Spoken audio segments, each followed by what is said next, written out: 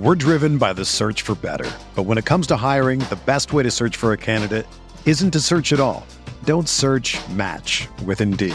Indeed is your matching and hiring platform with over 350 million global monthly visitors, according to Indeed data, and a matching engine that helps you find quality candidates fast. Ditch the busy work. Use Indeed for scheduling, screening, and messaging so you can connect with candidates faster. Leveraging over 140 million qualifications and preferences every day, Indeed's matching engine is constantly learning from your preferences, so the more you use Indeed, the better it gets. Join more than 3.5 million businesses worldwide that use Indeed to hire great talent fast. And listeners of this show will get a $75 sponsored job credit to get your jobs more visibility at Indeed.com/Blue Wire. Just go to Indeed.com/Blue Wire right now and support our show by saying that you heard about Indeed on this podcast. That's Indeed.com/Blue Wire. Terms and conditions apply. Need to hire? You need Indeed. This podcast episode is brought to you by Coors Light. These days, everything is go, go, go. It's nonstop hustle all the time. Work, friends, family, expect you to be on 24/7. Well, sometimes you just need to reach for a Coors Light because it's made to chill. Coors Light is cold lagered, cold filtered, and cold packaged. It's as crisp and refreshing as the Colorado Rockies. It is literally made to chill. Coors Light is the one I choose when I need to unwind. So when you want to hit reset, reach for the beer that's made to chill. Get Coors Light in the new look delivered straight to your door with Drizzly or Instacart. Celebrate responsibly. Coors Brewing Company, Golden, Colorado. Welcome to the Arsenal Vision post-match podcast. Well, Perez has got the better of it, and he looks to get the better of Michael, and he's done it.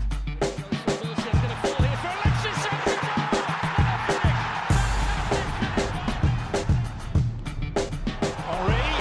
chance, goal! This is me and Lean from arsenalvision.co.uk. And welcome back to this mixed emotional Arsenal Vision post-match podcast. A lot of mixed emotions going on here, at least from my end. Pride of the team performance in the second leg. We were on a good run, beating Man United at Old Trafford, continued it with a victory in Monaco. Nearly snatched the third goal to go through, but you can't help but go back to the first leg, can you? When we shot ourselves in both feet, our arms and our bum cheeks. And we're not in the last 8 because of it. But I don't wish to harp too much on that now, because I've sort of done that. And we're not in the same way as we were then. Excuse me. We're in a lot better form. We need to look forward now. Got an important FA Cup game coming up, and we can push for second place after our start of the season. Not really too bad, is it really? But yeah, obviously, we want to be in the Champions League, but we're not. So, spilt milk and all that for another time. But I'm going to hand you over to the guys, James, Paul and Elliot, who have a great discussion about the match. My throat is awful today. I do apologise. I would record it again, but I can't be bothered. I've got stuff to do. So, I'm going to go. Back after the Newcastle game, which hopefully will be a lot more cheerful. With another victory, but with smiles at the end. Until then. As predicted by literally every Arsenal fan everywhere, Arsenal win 2-0 away at Monaco and have yet another glorious defeat on the resume, if there is such a thing. My name is Elliot Smith. You're listening to the Arsenal Vision post-match podcast. You can block me on Twitter at Yankee Gunner. I am joined by two far more sophisticated, erudite, and coherent people who will contribute their thoughts on last night's win/loss, what it means to the club, what the Champions League still means to the club, if anything other than money, and where we go from here. I think it'll be a spirited debate because I think we have some diverse opinions today, but it hurts worse than I thought it would. I'm not going to lie. We knew we were probably going out after the first leg, but for whatever reason, it hurt a lot. And maybe it's the hope that kills you, as they say. And when the second goal went in, it felt like a third would follow. We'll talk about why it didn't, why we were in that position in the first place, and generally pick the bones out of another disappointing exit in the Champions League. So let's introduce the people who will do the majority of the contribution to the non-ranty, complainy, depressing-y part of the podcast. The first is a slightly inebriated but always upbeat James. You can find him at GoonerFanatic49 on Twitter. James, how are you? I'm very well. I'm excellent, in fact, and it's bizarre. good to be on. I don't understand people like you. Can't you just be miserable like the rest of us? Like, this is an Yeah, unhappy occasion. I tried it. You need to be I suitably depressed. Anyway, we'll figure out why you're not more depressed later. We'll do the psychoanalysis section of the pod in a little bit. And a man who is equally upbeat, but hopefully will express some regret and despair at some point during this pod. His name is Paul. You can find him on Twitter at PosnanInMyPants. Hello, Paul. Hello. How you doing, Elliot? I'm miserable. I love the Champions League. I would like us to win it. I would like us to, in order to win it, I don't know if you guys know this. I read the rules on the Champions League last night after we went out, and it turns out you have to get past the round of 16 to win the Champions League.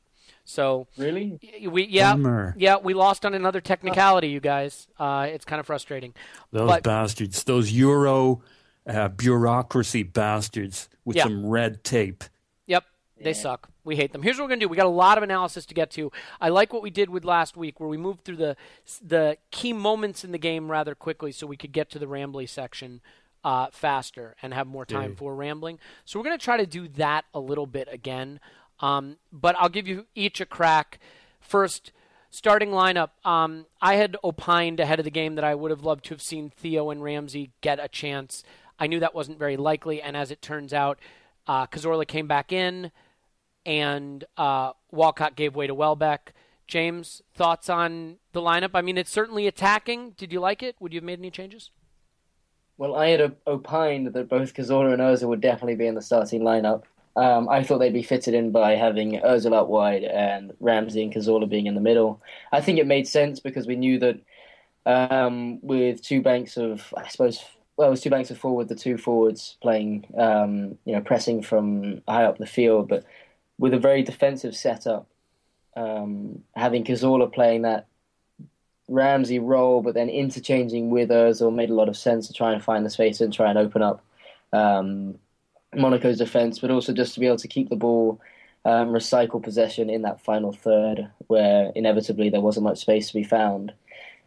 I wasn't that surprised to see Ramsey because I think, although Ramsey has provides a fantastic attacking threat, a lot of what he brings to the side as well as that defensive stability and his ability to track back, and with that sort of fantastic stamina and engine that he has to sort of play that box-to-box role. And I think we were more willing to sacrifice the defensive side of our games to really to go for the 3 goals and go for the jugular last night. And so, I mean, as we saw in the end, it was Coquelin that came off for Ramsey. So I guess, out wide, perhaps it, definitely made sense to have 2 wide, quick players in the form of Welbeck and Sanchez. Sanchez got moved out to the right. Obviously, there was an interchange between him and Danny, which, at times caused Monaco problems, but also what it meant was when we did lose the ball and we were desperate to get it back, we had 2 players that are willing and able to harry and harass the Monaco's defence and really keep putting pressure on them and not let them sort of settle with the ball with their back 4 and goalkeeper. As for the back 4 and Ospina, I mean, that was to be expected. Bellerin at right back, Monreal kept his place at left back, and yeah, I mean, I certainly wasn't surprised by the lineup, and I think it, in hindsight and even at the time, seemed to make sense. Yeah, I didn't agree with using Cazorla, which I know is heresy because he's been so fantastic, but I just don't think he runs deep enough into the area to get into scoring positions. He doesn't score enough goals from open play. We saw it the minute Ramsey came on, getting into a good position to score a goal and taking his chance. Having said that, I don't think Cazorla played poorly, and look, from that deeper lying position, I thought he did about as well as you could ask. I just don't know that he has the goal threat in him that Ramsey does. As it turns out, though, it's a little bit hard to complain because we got ourselves into the position 2-0 up where we had 10 minutes or so to really chase that key third goal. You couldn't have drawn it up much better than that. What about you, Paul? I mean, would you have considered sacrificing Coquelin right from the start and just going totally hell for leather, or were you pretty happy with how the manager set us out? Well, so I think he hit the nail on the head in one sense that by the, I don't know what minute we scored that second goal, but with, a healthy 20 or so minutes to go, or 15 or 16, I think, all in.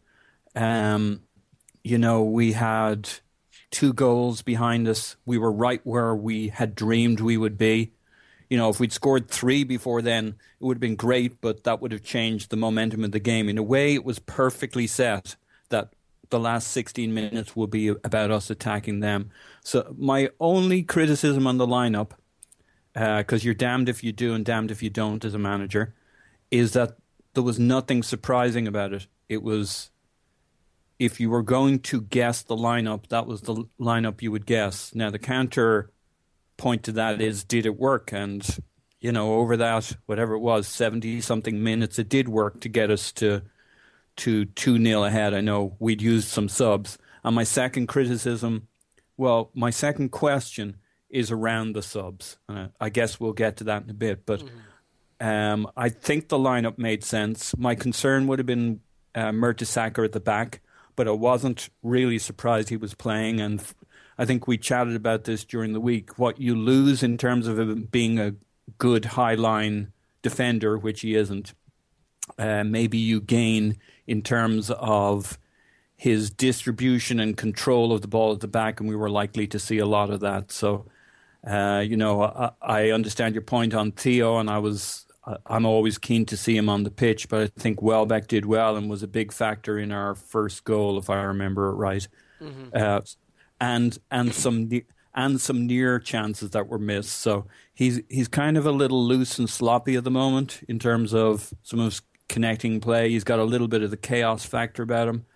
But, I can't quibble too much. I think Cazorla was a big piece of our control and build-up.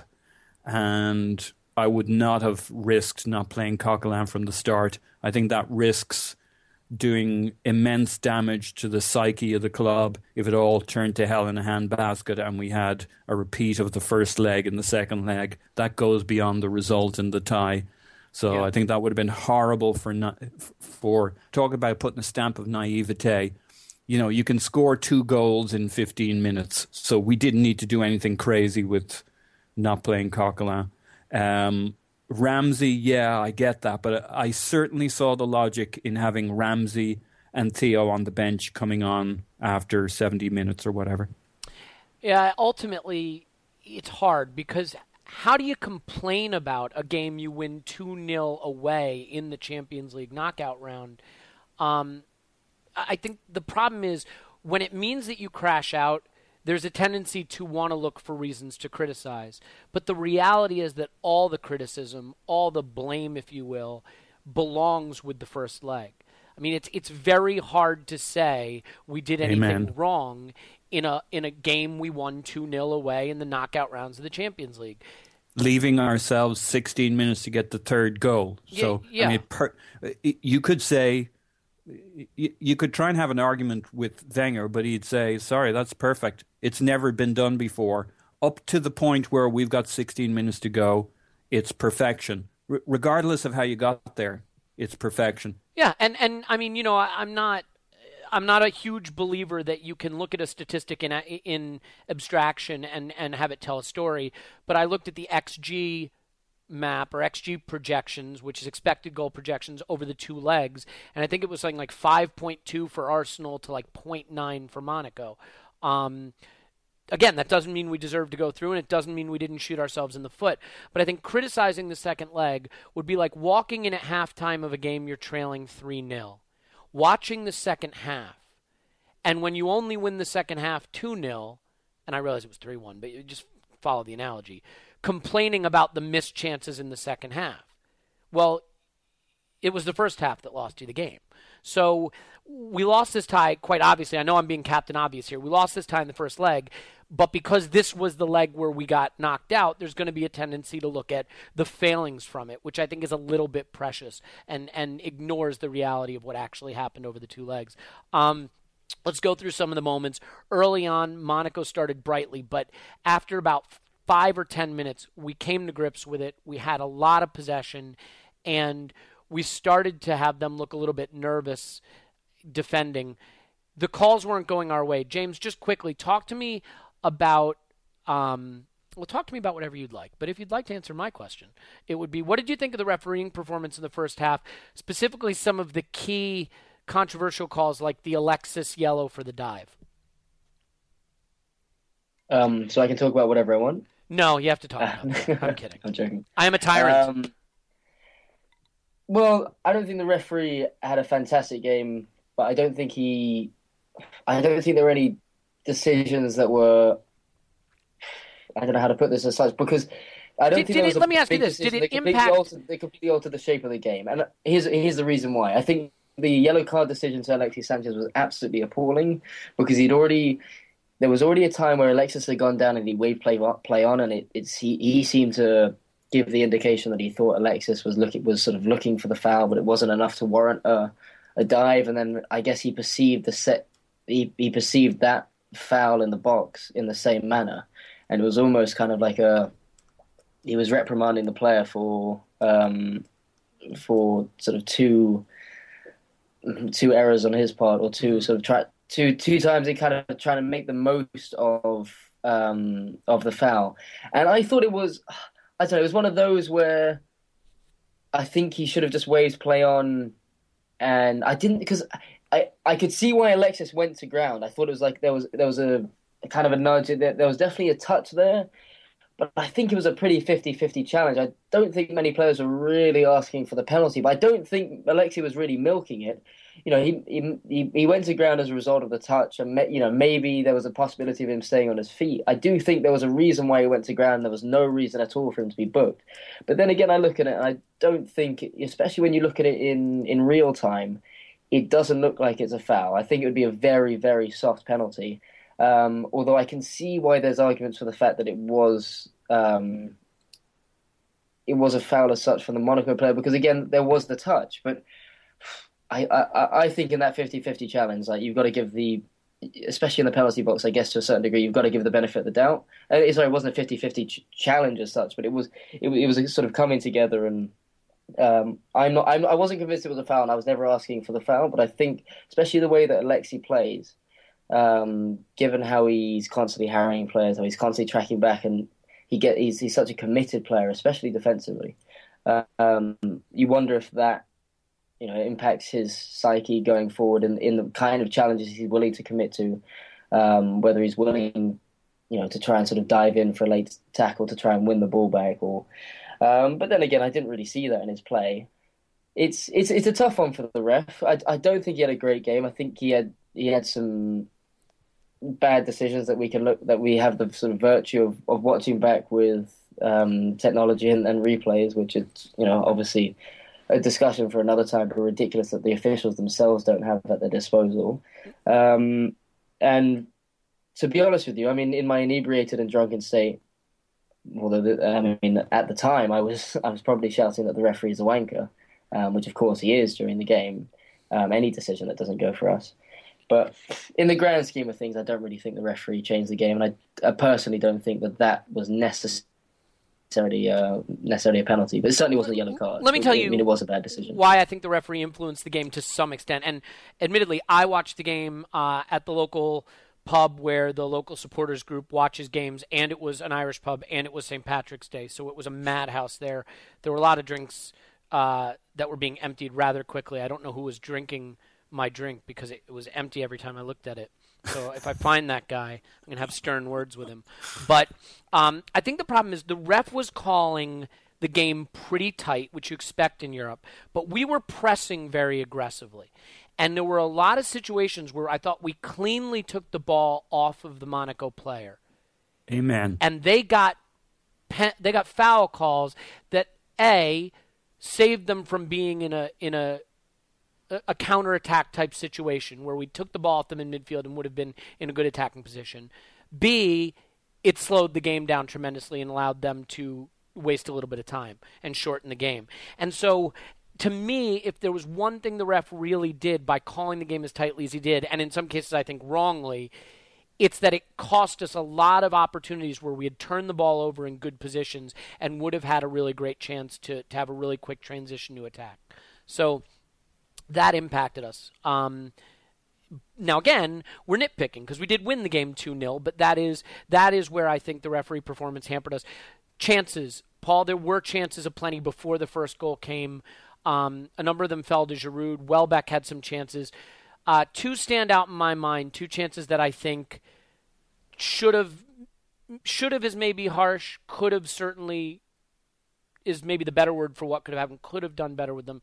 What did you think of the Giroud header for one as an opportunity for an early goal that may have even put more pressure on Monaco? Yeah. I mean, was that a Bellerin cross? Some good play from Bellerin and popped it up to Giroud by the far post?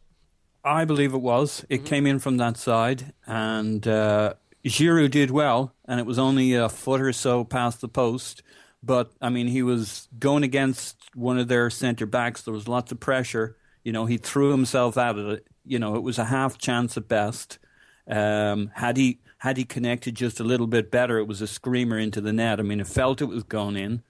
But I don't think you can beat him up too much on that. And, you know, any striker is going to have 2 or 3 opportunities, and you want him to bag 2 or 3 good opportunities, and you want him to bag at least one. Mm-hmm. And I think, I mean, he did great on the goal he got. So he did brilliantly, and that was right-footed too.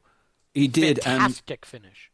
He did, and he hit it into the roof of the net, and without much margin for error, centre-backs on the goal line, so you can't say that was a gimme by any means, and he just absolutely raised the roof of the net. So I think by halftime, 1 goal from Giroud was about fair for his allotment. Yes, there were a couple of chances beyond that, but most half chances aren't half chances. They're probably 25% or 30% chances, which is why the conversion rate tends to be 25 to 30%. Yeah, I think another obvious chance that stands out that would have been a huge talking point was the Koscielny miss. Not an easy finish. Hit it off the crossbar. In the bar, it was unclear to me at the time. I thought offside had been given, but in retrospect, it was a header from the defender, so I do not think it was offside.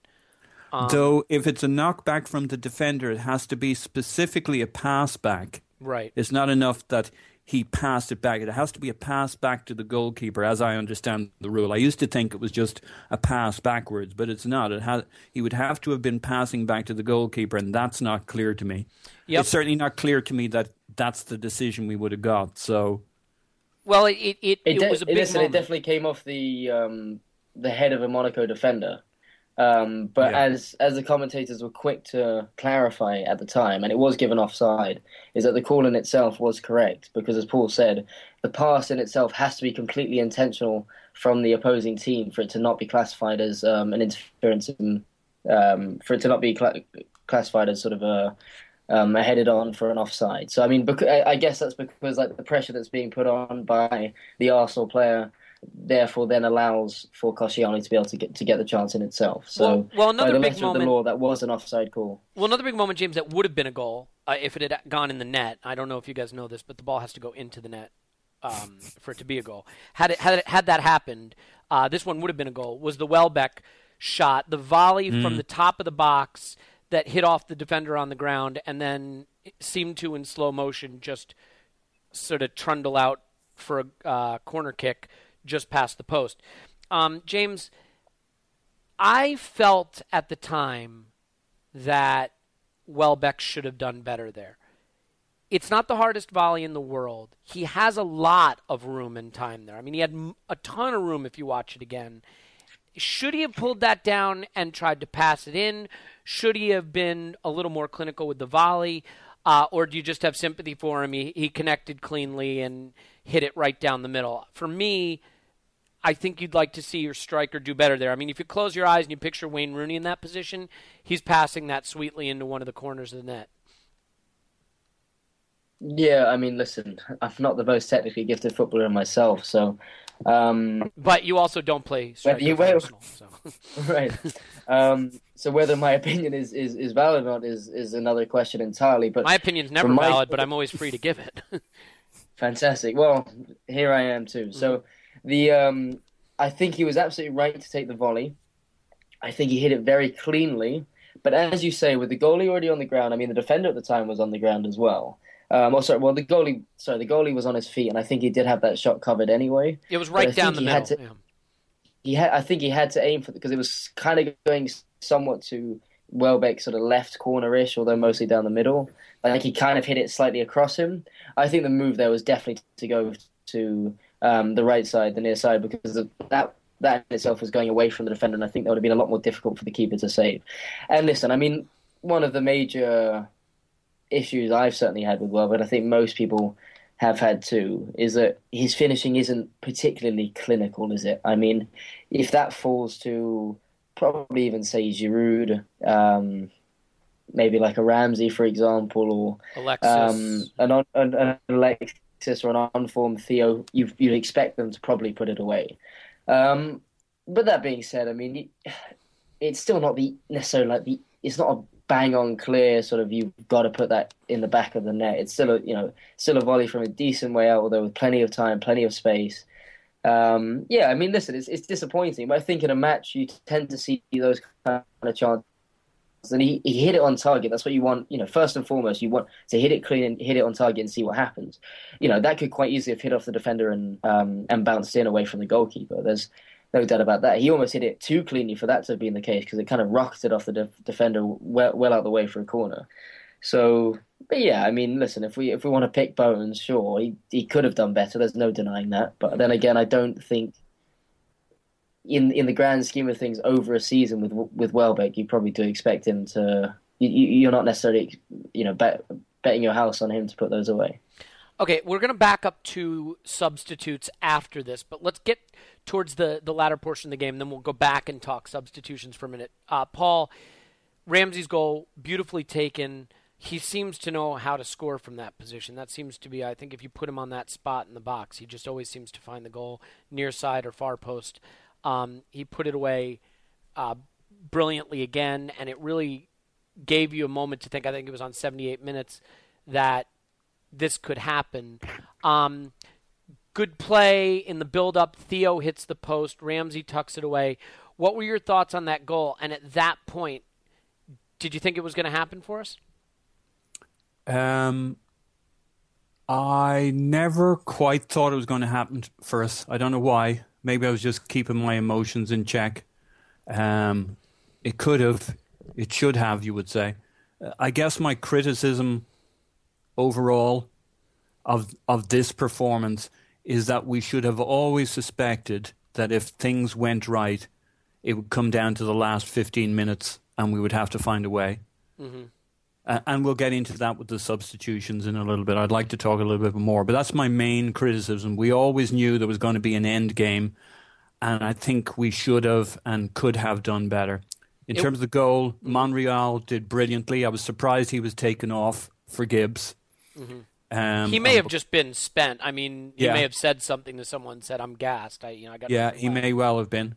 But we'll talk about that in substitution. I thought he did great on the cutback, which was what we should have been doing for the last 16 minutes, cutting it back time and time again, if possible, especially with with Walcott on the pitch. I mean, he's only on the pitch a few minutes. I think he did really well on that chance. Sure, he hit the post, but, this shit ain't easy. Yeah. And he was unlucky. Unlucky Theo. You never heard that before. No, you didn't. And, what does it mean about Ramsey? I mean, if you take the last two games, it's not hard to believe he's going to return to Super Ramsey. So, maybe the best news out of all of this is he seems to, it wasn't a bubble. He's not going to regress to average. He seems to have that eye. I don't know if he can be that complete footballer we saw last year, but he's going to have a large piece of that Super Ramsey part of his game is just him. This is what he does. He adds a totally different energy and dynamic to that deep-lying playmaker position than Cazorla does. And it's not that Cazorla doesn't play it brilliantly. He does. But I always thought Ramsey should start ahead of Cazorla in this game because I think he just has more goal threat in him and because he likes to run deeper into the box than Cazorla does. You would not find Cazorla that deep to collect that ball where Ramsey did. And that was why I felt that Ramsey would be the better one to start because I also think Giroud feeds off the runs he makes. I want to go through one more moment in the match real quick with James, then we'll talk subs, and then we're going to talk poor performers on the day because we're nothing if not miserable bastards. And we're going to talk about, then we're going to finish with just how terrible this is for Arsenal as a football club and how we should probably burn the stadium down and start over. So first, let's cover the final big moment of the game for me is the Giroud header that at one point I thought maybe had gone over the line, but it was well saved. James, your thoughts on should Giroud do better there? Is that chance better left for Alexis? Is it just great stop from the keeper? What did you make of that? There's not that much room at that back post, really. There's not that much to aim for. When I saw that, I wasn't really sure whether it was Giroud or Alexis that got the touch. They kind of got a little bit in the way of each other. They're both just so desperate to get on the end of the ball. I don't think you can blame Giroud for taking that at all. I think ideally, if because it happened so quickly and Alexis is so close to him, he hasn't got enough time to sort of move away and allow it for Alexis. And even if he does, I think it was almost as if it was almost too. They were so close to each other that Alexis would almost have been somewhat put off by Giroud, I feel. But yeah, I mean, listen, ideally it falls to Alexis at that back post because he has a better angle to aim at. He can almost go across the goalie. It comes at quite a nice height for him. I think Giroud did extremely well. It's one of those chances where, to a certain degree, I mean, a few more inches to the right, you get it you have to get it absolutely perfect right into the top corner. Then yes, maybe Giroud's scoring, but it's still a tough chance. And I think he did very well with it. Keeper was equal to it, and it was a shame because that was ultimately the only chance we had after scoring the second. And it was another one of those. It was another one of those moments. It wasn't quite the Van Persie chip against AC Milan to make it 4, but it was. When he didn't score that was because I was definitely full of hope after the second goal, and because I said to my friend that if we score before the 80th minute, then I'll be hopeful we'll score a third. And when that chance came and then when it went, you started to lose that little bit of hope. And unfortunately, I mean, maybe we'll come to this, but I think overall, I thought the performance was, I know it's so easy to say given the context of the game, but performance-wise, I thought we were absolutely excellent. Honestly. Our pressing was fantastic, which it's the first time we've played that way all season, and we executed it brilliantly, I thought.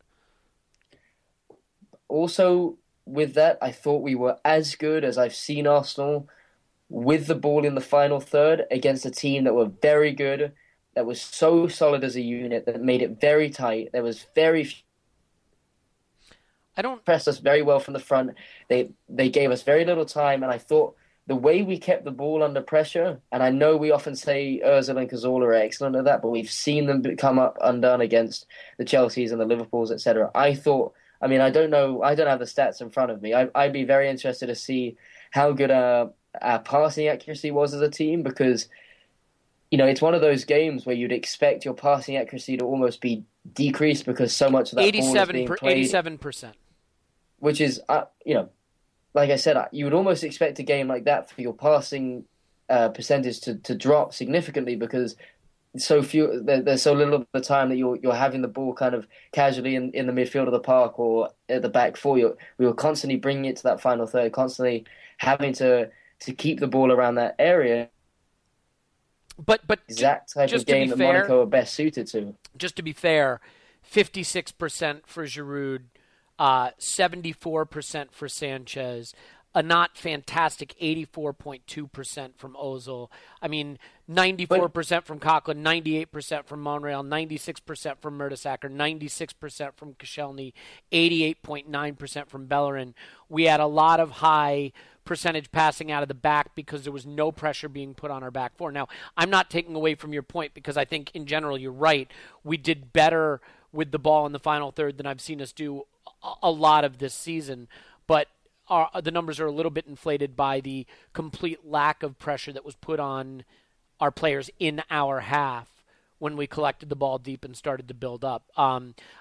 Sure, but those players were also very consistently just trying to bring it straight into that half of the pitch. Absolutely. Instead of, you have plenty of games where in those kind of situations where there's not much pressure on the back four, you can sort of sit on the ball a little longer. You feel a little more you feel a little more relaxed to just play it in between your two centre backs, out to your fullback, back to the centre back, wait until that little opening comes about, because you only have to win the game, or you only have to win the game by one goal. But yesterday we knew we had to go get 3. So as soon as there was an option to be made by one of the midfielders, etc., I mean, the ball was going directly to them. And although I actually do definitely take both of your points, as it was you guys were talking about it on Twitter, that Koscielny does very much tend to look to Mertesacker, who then distributes the ball forward. But you even look towards, say, Coquelin, and sure, to a certain degree, maybe there wasn't that much pressure being put on him. But frankly, I thought, we've talked a lot about his poor distribution. He was fantastic last night, 94.6%.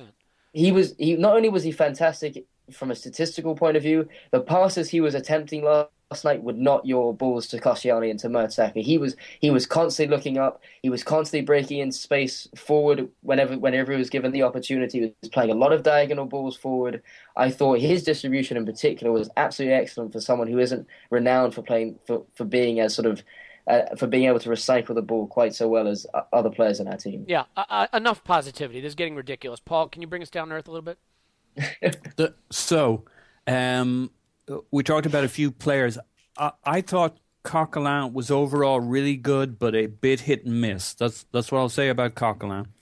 But that was the nature of the game. He's dead weight in the attack, right? I mean, realistically, he's not going to get you a goal. He's not going to create a goal.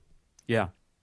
When we talk about passing stats, I know we all know this, high passing stats is not necessarily the thing you want to see, because there's a certain risk reward, and Ozil's in the risk reward business. And we've heard Wenger say in the past he'd prefer a brave passer than a safe passer.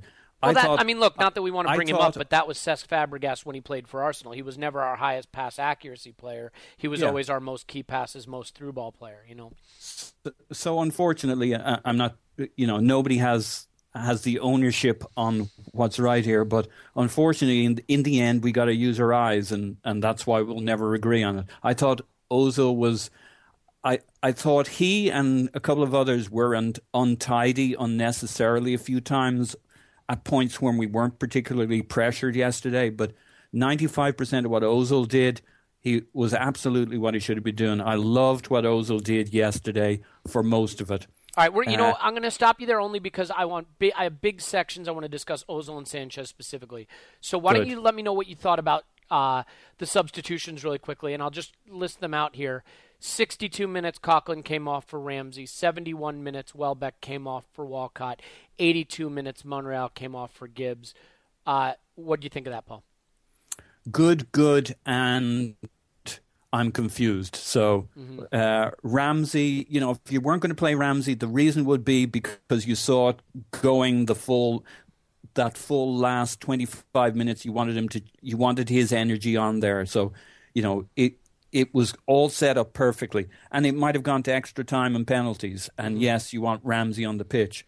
Walcott, absolutely made sense bringing him on then, was instrumental in the goal, but kind of anonymous in the final 16 minutes. And what you really wanted was people getting in behind and us finding those people, i.e. Walcott, to cut it back, because we weren't going to be able to bombard them with crosses given the size of their defence. I'm not going to open up this debate, but you could make an argument that with Monaco tiring and a little more static in the last 15 minutes, it wouldn't have hurt to bring on someone like Podolski, who can just collect it at the edge of the box and rifle it in towards goal and either score or create havoc with a Jesus, rebound. Elliott, save us now. Yeah, no, I'm not. Like I said, I'm not going to go down that road. You look at who was on the bench last night, and the only forward on the bench was Theo Walcott. Yeah. So, just something. And you look at our third substitute, I hear what you said earlier, but still, Gibbs for Monreal was kind of a bit of a nothing. I mean, it could have been the thing that turned the game, because, Gibbs can get in behind. He can cut it back. He is almost a winger when he plays on that side. So I get the logic. And had we scored the goal, I'd shut up. But what I didn't see in the last 16 minutes was an effective either bombardment, and I don't think that was ever on the cards given the massiveness of their defenders. I mean, those guys are just freaking brutes. They had not to mention players like Kondogbia in midfield. Yeah. So they got like 6 or 7 players who were like oaks in that defense. And, I heard people saying, why did we try and cross them? I don't think we did try that many crosses. I mean, we did as we got more desperate. My question is, why didn't we try and get in behind them? We tried to play it around in front of them and be clever, but we didn't get wide and in behind. Our success on aerial duels, by the way, 63% to their 37, though. So we did have success in the duels. I'm going to say this, and James, I want to start to open this up now to a little more general debate on the game, and then hopefully have just enough time to talk about the Champions League generally. I think Alexis Sanchez was very fortunate to stay on for 90 minutes. He is a sensational player, and he has been sensational for us this season. One of the things that drives me nuts about Twitter and social media generally is that it seems like you're not allowed to say the obvious if it somehow is perceived as having an agenda or you're going to be labeled as having an agenda or falling into a group of people who are either positive or negative. I mean, Lionel Messi can have a bad game. And I could go on Twitter and I could type, not a great game from Messi today. And no one would attack me. Well, someone presumably would. But if you say Alexis Sanchez was really poor today, you're going to get inundated with people who are calling you an idiot. You don't understand football. He's a great player. What are you talking about? Alexis Sanchez was poor yesterday. It didn't come off for him. He hasn't been fantastic lately. Maybe he's tiring. That doesn't mean I don't think he's brilliant, sensational, our best player, having a great season. But sometimes I just think, for whatever the reason, we're not allowed to state the fucking obvious that your eyes tell you. So I'm going to ask you, James, I mean, what did you think of Sanchez and the game he had and the fact that he was left on the whole game? And would you have maybe taken him off, instead of a Welbeck or instead of, I mean, obviously we don't know what was behind the Monreal-Gibbs substitution, but would you have considered taking him off? Well, I'm going to start with his performance overall, which was pretty poor, from an attacking point of view at least. I can see, you can see what he brings to a side even when he's having a bad performance. We talk about it. We talk about it every time. He's a terrier. He's got that sort of South American spirit. He's constantly tracking back. When he loses the ball, he's constantly, he's right back on that defender. He's causing problems. If sometimes there's quick counterattacks that the opposition starts, and he, as that sort of main attacking presence that he is the one that's coming back and helping recover the situation that he's probably in himself caused. And of course, the type of player he is, he's we talk about high risk reward at Ozil. I mean, he's as high a risk reward player as we have in our team. He's constantly taking on dribbles. He's trying to beat players. He's constantly putting himself in situations in which there's plenty of opportunity for players to nick the ball off of him. The thing is, when he's on form, his ability to kind of like cut back on that with that right foot of his and like drag the ball back slightly and kind of slalom in at a sort of diagonal angle tends to be far more efficient than it has been recently. And we saw that a lot of our attacks would often break down with Alexi. But I think that's, I personally wouldn't have taken him off.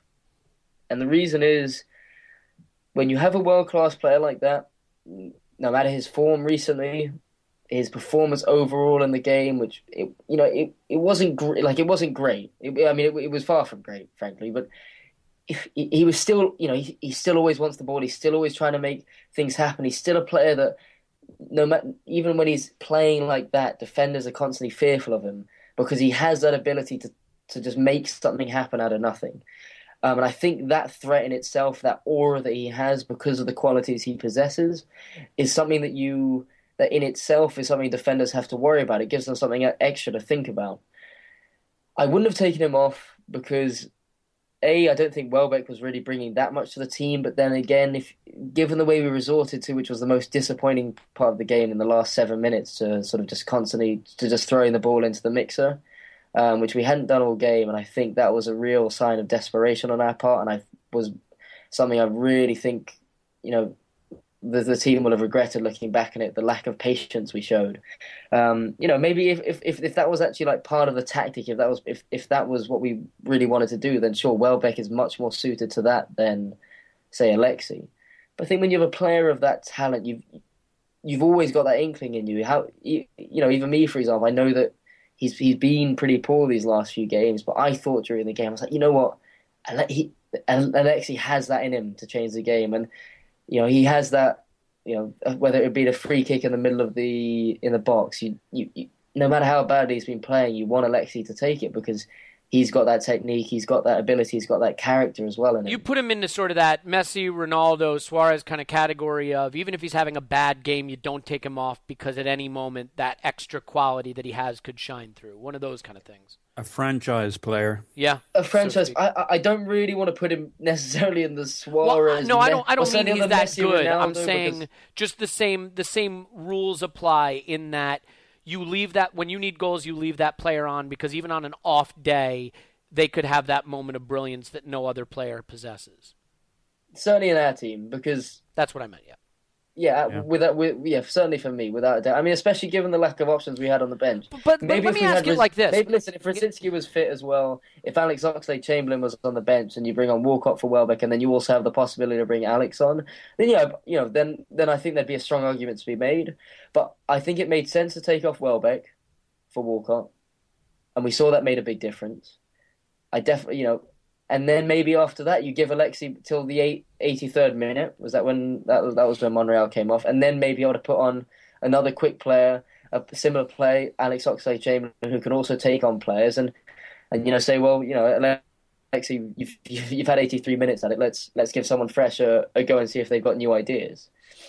Yeah, I will say it this way. First of all, my problem with Alexis is that when it's not coming off for him, he slows the ball down. Right, he likes to dribble a lot. The ball gets to his feet. It doesn't move as quickly. He only had one successful dribble and one shot off target yesterday. So it really wasn't coming off for him, and it slows our build-up play down. But my problem with like a Theo for Welbeck is how these games go.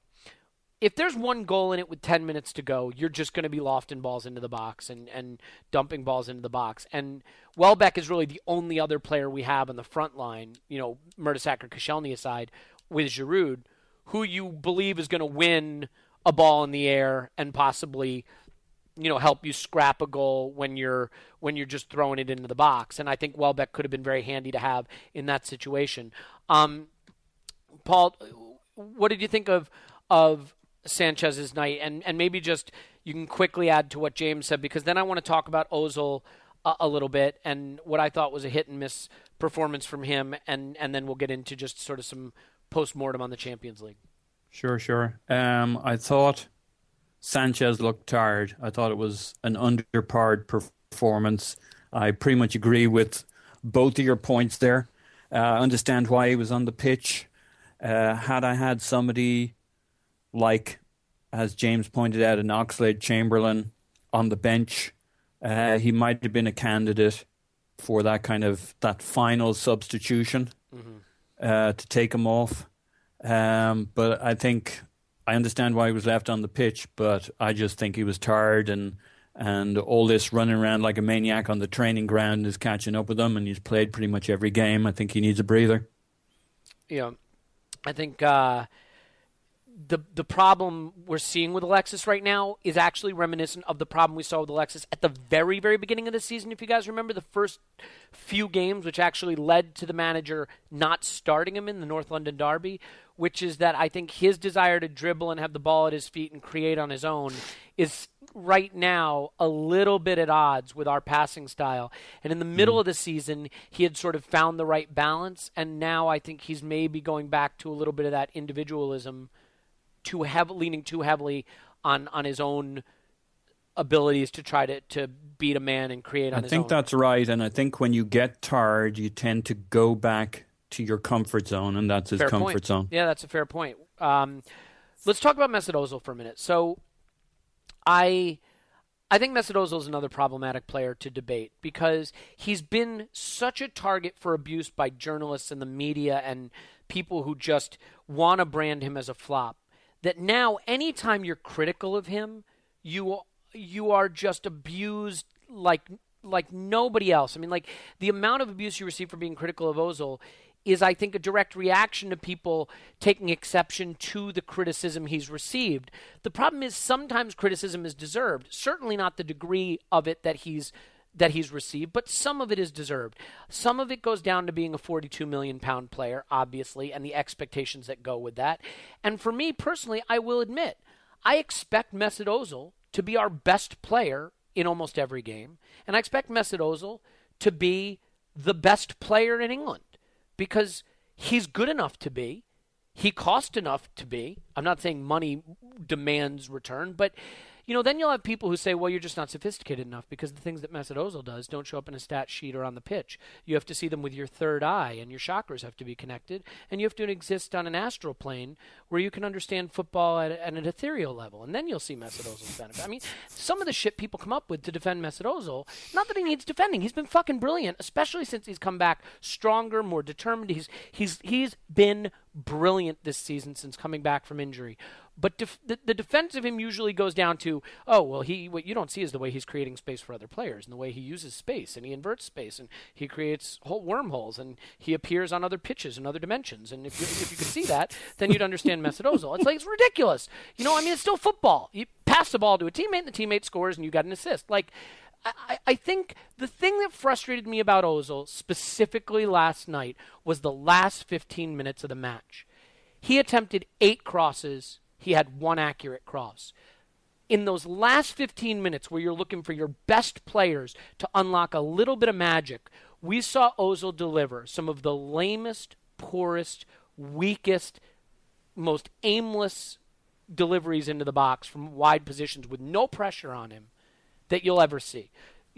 And it was just frustrating because there were scuffed crosses, there were poor corner kicks, there were crosses that didn't get past the first man that were easily cleared, and that's where you expect a player Mesut Ozil's quality and brilliance with no pressure on the ball to be able to loft it right to the back post and put it on someone's head or, whip it in to have it land by the penalty spot. And we just didn't see that decisive contribution. I'm not saying Mesut Ozil was poor throughout the game, but when we needed him to step up, the ball was at his feet a number of times in the last 10 minutes and his delivery was poor. So, James, go ahead. Tell me I don't have the proper chakras in alignment to understand Mesut Ozil's game. I agree with what you're saying about the last 10 minutes. The last 10 minutes were the most frustrating minutes of the game for obvious reasons, but the way in which we changed the approach to the game was extremely counterintuitive to me. Mm-hmm. But I think that was represented in the way in which the team played as a whole. It wasn't just Mesut that was sort of throwing the ball in the mixer aimlessly, which is what it seemed like to me. Any player that got it outside the box, whether it was Gibbs, Cazorla a couple times, threw it in. And, especially with Welbeck not being on the field, did Mertesacker end up moving forward? It reeked of desperation. And I think, there was a great little bit of analysis that Gary Neville did a while back on that Man City final game of the season, the memorable Sergio Aguero goal, and the importance of top sides to be patient when you're desperately seeking that last goal in the final few minutes of the game. The ability to keep playing the game the same way you would in the 5th minute of the game, in the 30th minute of the game, in the 65th minute of the game, in the 70th minute of the game. Right through until extra time or stoppage time in a match. Especially the way that Monaco approached the game and were so defensively solid, with so many people crammed in the box. They're very tall, athletic players. They're very well suited to playing against sides that are just going to throw the ball into the box, and look to our target man in Giroud or any of the taller players in our lineup. And outside of Giroud going forward, we had Sanchez, Walcott beside him, then Ramsey, who's not the most physical in the air, Cazorla, who's certainly not. Ozil, if he wasn't the one making the cross, he's although he's not short, he's certainly not the best aerially. It just really didn't play into our hands. But I don't think that was necessarily down to Mesut as such. I think that was just down to the way in which the team sort of reacted to knowing that they just needed that last gasp winner. And unfortunately, that approach was poor. That being said, I thought Mesut was actually one of, if not our best player on the day. I think the way, we talk a lot about his language style, his body language throughout the season, and how sometimes when the chips are down, he looks like he's not in it. He doesn't really take the game by the scruff of the neck. Last night, Mesut was looking for the ball every single moment of the game. He was picking up the ball. I think that's also why it worked quite well with him and Cazorla, because they would swap. Ozil would sometimes come deep. He wanted that ball. He always wanted to make things happen. He was constantly searching for the forward pass to Giroud. He was the player who was constantly breaking that line between our back four, our back five, forward and making chances and allowing ourselves to get forward as the pitch and to start creating attacks. The amount of times that he was able to slip Welbeck in on the right, he played I remember him making a couple of fantastic key passes through the Monaco defence that slipped Welbeck in. One of them was Welbeck sort of pulled one back from the right, and Giroud, he got onto it and it kind of like looped up into the goalie's hands. Another one where it was a dangerous ball in from Welbeck that was cleared. Several times, I don't remember a game quite like that. I mean, maybe it was the Champions League, the sort of occasion, but where Ozil was just so desperate to get on the ball and try and in an Ozil-y way make things happen, create those spaces in the final third, and constantly look to pick out a man. I mean, the amount of times that he would shimmy with his left foot. I don't know how many ankles he broke last night, but it certainly seemed like a couple might have done. I'll give him credit for this. He was great at keeping possession under some pressure. He really is the master of using his body and his strength now to hold on to the ball under pressure, which when he first came to England was really the biggest criticism of him. He's now turned that into a strength, which is great to see. I have to admit, the parts of his game that frustrated me were later in the game when I was probably most intoxicated and most stressed out, and that's not a good time to really be evaluating someone's performance. I do agree he had done some really great things in the first 60 minutes.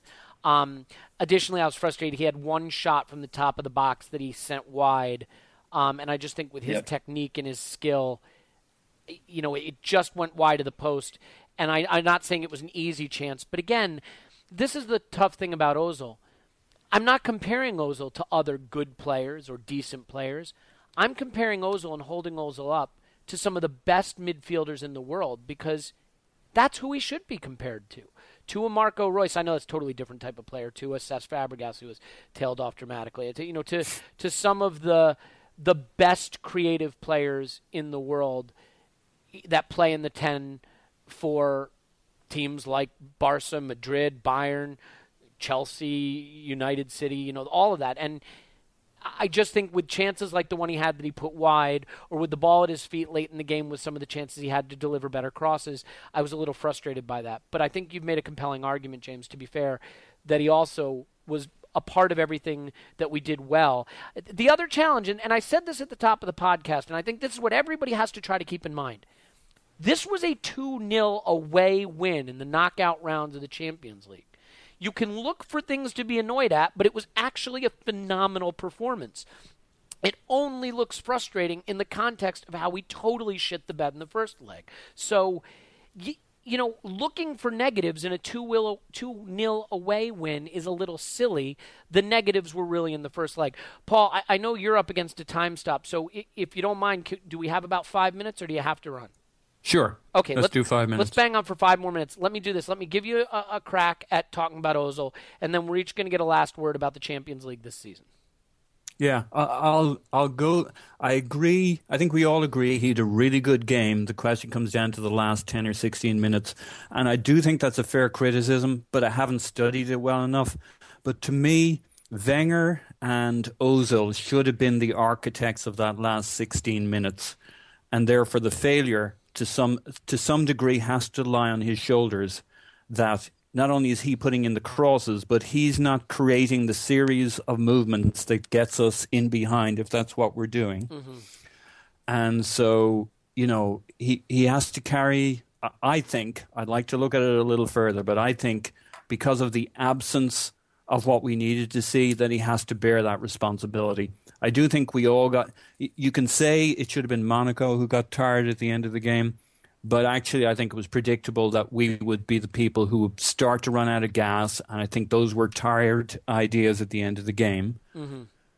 And, when you hear the legend of Fergie over at Man United and, before every game, their training sessions would involve playing that last 5 minutes, how they were going to do it. Now, a lot of it was aerial and crosses and whatever, but whatever your end game is, that was what United were famous for going into Fergie time, and they made a habit out of it. And I'm sure we practiced, and I'm sure we did the work on it I'm sure we planned it, but we didn't execute it because it was kind of, what we did on the day, on the night, the 2-0, wonderful. That last 16 minutes, we had them where we wanted them. We had their cojones in our hands, and we didn't squeeze them.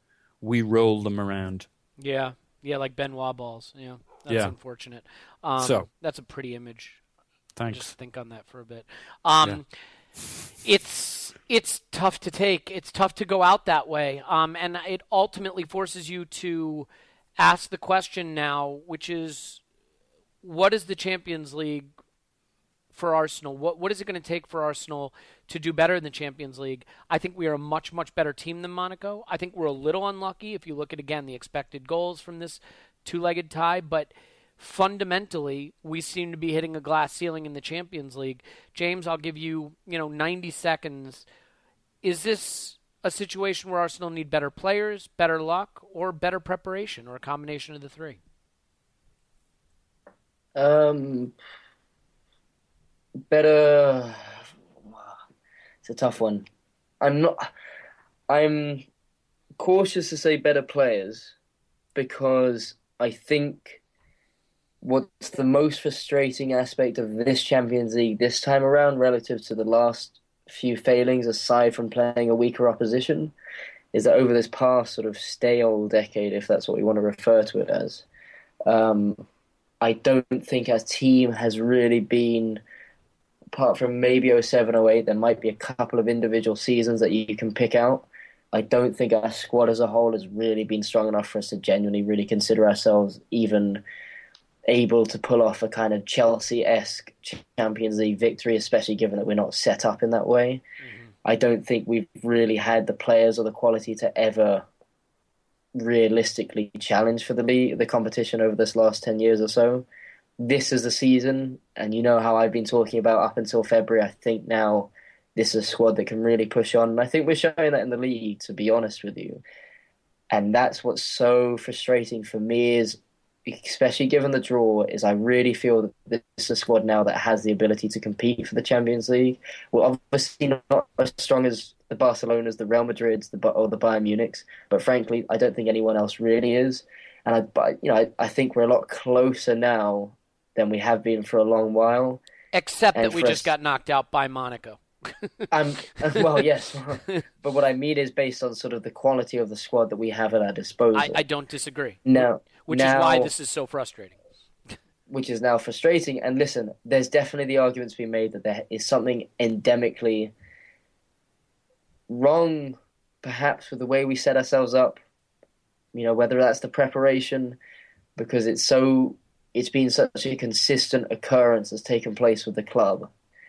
That being said, if you look at it in a vacuum, which you can't because there's been so many repetitive ways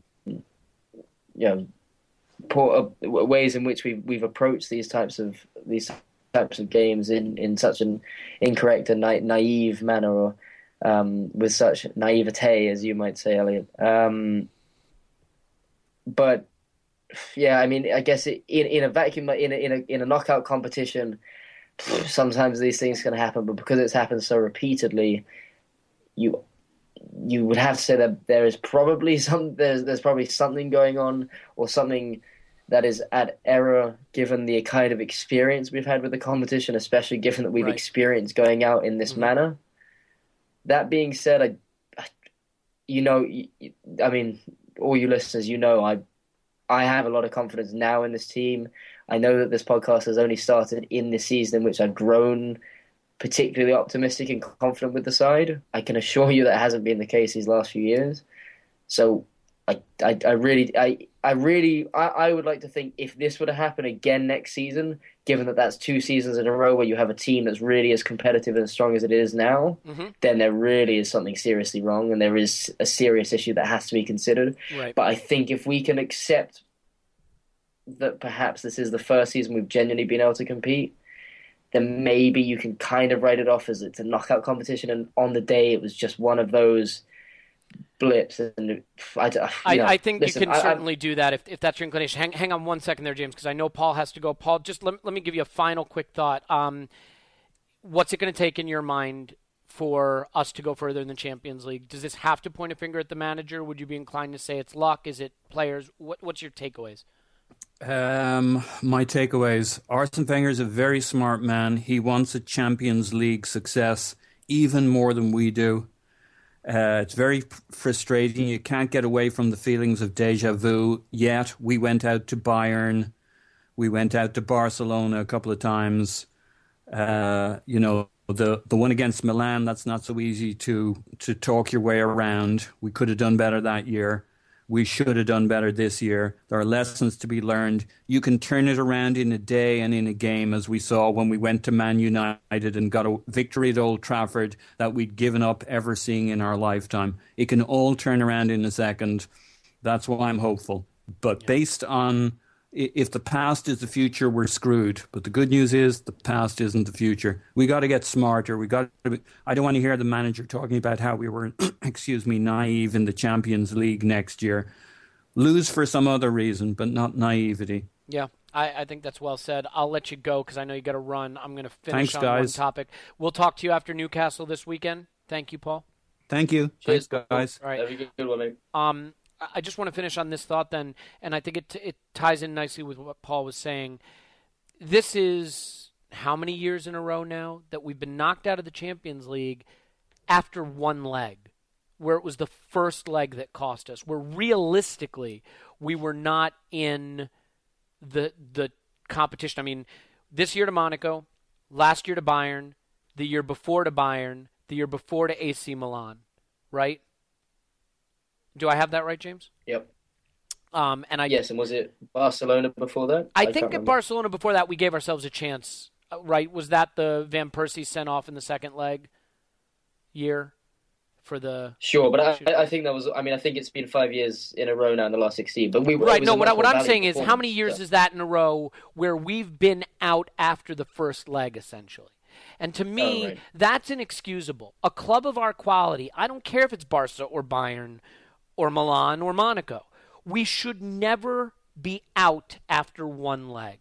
We're too good to not be able to figure out a way to have the second leg be a meaningful competition. And I know we've made it close, but realistically, a 3-1 loss at home is tie over, right? Losses at home where you give up heavy defeats or lots of away goals ends the tie. And it's 4 seasons in a row. Now, in Milan, we lost the tie away. What did we lose? 4-0 away? So, or 4-1? Yeah. The fact is, 4-0. that to me, 4-0, that to me is failure in preparation, failure in mentality, failure in strategy and tactics and mental strength, because the way we chased the game in the first leg is why we conceded a third goal, which we never should have. And that third goal is why we're not in the draw. And it's mistakes like that are not mistakes of quality. They're not lack of quality. They're lack of proper preparation, proper mentality, proper approach to the game. Good teams should not be out of a tie after the first leg. And I'll point you to Manchester City, Barcelona, who are going to be kicking off momentarily in their second leg. That tie is over. The tie is over because Barcelona defeated City in the first leg. And the reason they did is City set up stupidly. Pellegrini's gotten pelters for it, and deservedly so. He played that 4-4-2, and it backfired. A team of the quality of City, the defending Premier League champions, even against a Barcelona, should have a way to play at home where they are not out of the tie at halftime. And that's what we did, except we did it to a much, much worse Monaco team. And so for me, we don't need better players to get further in the Champions League. We need better preparation, better mentality. And what's frustrating is We always hear Arsene Wenger brag about how many years we've been in the Champions League consecutively and how many years in the knockout rounds. And I'll tell you what, he's right. It's a huge credit, that achievement. But that experience should mean no one is more prepared than Arsene Wenger to know what it takes in the Champions League, and we aren't demonstrating that. And so we're celebrating another moral victory in a second leg that doesn't matter because in the first leg we lost the tie. And that's what frustrates me. And I don't want to get all Debbie Downer here, or Elliot Downer, which might as well be my Twitter handle, because we did win 2-0, because we did play well again, because we are riding high in form, but I love the Champions League. I want us to win the Champions League. I think quality-wise, we should be right there with every team in the Champions League, maybe a notch below the Madrids and Barças and Bayerns, but not far below that. And something has to change in the way we approach these knockout rounds, because the naiveness, everyone hates the way I say that word, I don't know why, that we show in these first legs is costing us. So, James, I'll just finish with you on this point. Why are we not able to use the vast experience we have in Europe to show more savvy and more composure and more tactical astuteness in first legs? Surely you would agree we have more quality than Monaco. Why is it that we seem to play in the knockout round like a team that's never been in the knockout round in Europe before? I'll try and defend it in this way, in that although on the face of it, this tie was effectively exactly the same as it's panned out over the last few years, in that we were out of the first leg and then we created this valiant, heroic performance whereby we ended up just going out on away goals. But it effectively already been knocked out before the second leg had kicked off. The difference was that we, in the previous games, whether it was Bayern or Milan, we had what was an ostensibly weaker side to the opposition we played, and yet we went and we tried to play the Wenger way.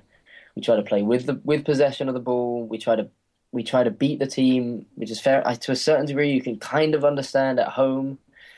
But, I guess you can look back to that Bayern Munich game and the way we started, and you had that Ozil penalty and da-da-da-da. And, obviously football, it can hinge on a moment. If we want to go that route, we can talk about Giroud's missed chance against Chelsea at Stamford Bridge last season. But it is what it is. Yeah, of course. No, absolutely. But and that's not the route I'm going. What I'm saying is that we were naive in a different way. I think it was a naiveness that was perhaps we'd shown consistently against the bigger sides, where we thought we could continue to dominate possession of the game and really take the game.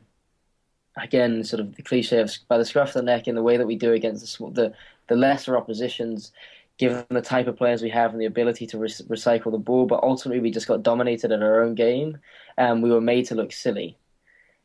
That being said, I don't think it was necessarily the wrong tactics to implement against a Monaco side, whereby we were the favourites, we are the better team, and as you said, statistically, on this occasion, the XG, or the expected goals, were far in our favour, which I doubt was anywhere near the case in the ties against, say, the Bayerns and the Barcelonas and the AC Milan. No, you're absolutely right. It was not the case. This was a reversal of those statistics, but I think you'd have to agree. Forget the first goal we conceded at home. The second two we conceded were a direct result of a, honestly speaking, absurd way we chased that game.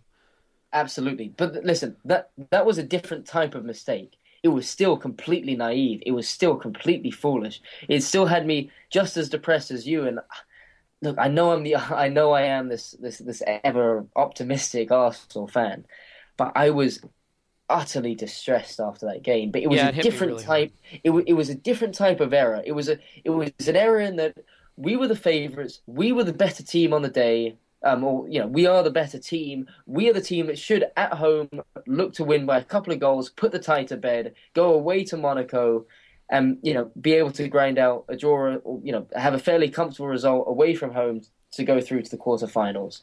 But because the game in itself partly because Monaco are particularly, are well suited to a team that comes at them to a certain degree, but there was certainly, they're extremely efficient in the way that they put away those chances, but also the second and third goals. I mean, we just literally gifted it to them. Yes. I think because the way the game panned out and it went so outside, we just hadn't planned, which was ridiculous. It was.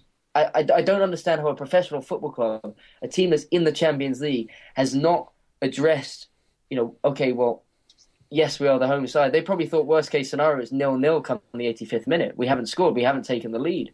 But I don't think they'd even anticipated going a goal down because they looked like they had no idea what to do because the whole game plan was being undone by the fact that, yes, we did create plenty of chances and we missed them. And that seemed to sort of compound the issue, especially going that goal down. And we played like, there was the old cliche of opposition fans calling us children against men. We played in a very childish manner. We played like there was no second leg, and that's inexcusable for a team in its 400th consecutive year in the knockout rounds in the Champions League. And surely the manager, who admitted after the game we knew they would soak up pressure and counterattack, would have said to his team in the locker room, dressing room before the game, hey, this is a counterattacking side. If they do catch us on the counter and we fall behind, we can't chase that goal too aggressively because we'll be playing right into their strategy. We have to keep our head, we have to keep our shape, and we have to keep playing our football in a controlled possession style, not chase frantically for a goal. But it didn't look like that. Look, we could go on forever, and Paul's already left us, and if our own podcaster is so bored he's gotten off the call, then surely we want to spare our listeners any more of this. We can go on and on. I think it's always difficult to know how to feel. Last season and 2 seasons ago, certainly, when we beat Bayern away and crashed out, that became the catalyst for the comeback of our season. That felt like a real moral victory. This does not feel like a moral victory. This just feels like defeat to me. And so it'll be interesting to see how the team responds to that. I think there will be an emotional drop-off at the weekend, and I think the manager will have to think about how to manage that because the players are in good form, but I think it's always hard after you've been eliminated from Europe in disappointing fashion to get up for sort of the mundane, everyday realities of playing in the Premier League, trying to chase a top 4 finish. So we'll see how that goes. The next time we'll talk is after Newcastle. James, there's a lot more we could talk about, but truthfully, we're over the hour mark considerably. We've already lost one of our podcasters to sheer boredom. So we'll have a little more structure at the weekend, too, because I have to admit, this podcast kind of troubled me because it's hard to look at a second leg in abstraction. And that's what we've tried to do a little bit. But as always, I appreciate your positivity and your insight, and I will look forward to speaking to you at the weekend. As do I, Lynn. Thank you. Been a pleasure. Once again, that's James. You can find him on Twitter at GoonerFanatic49. Paul, who has abandoned ship, understandably, is at Posin in My Pants. My name is Elliot Smith. You can block me on Twitter at Yankee Gunner.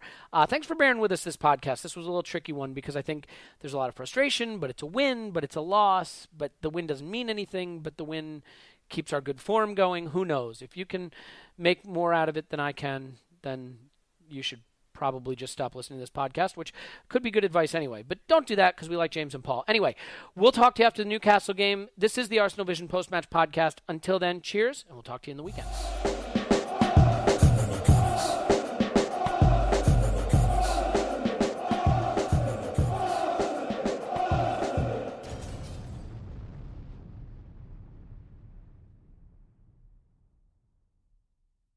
Everyone is talking about magnesium. It's all you hear about. But why? What do we know about magnesium? Well, magnesium is the #1 mineral that 75% of Americans are deficient in.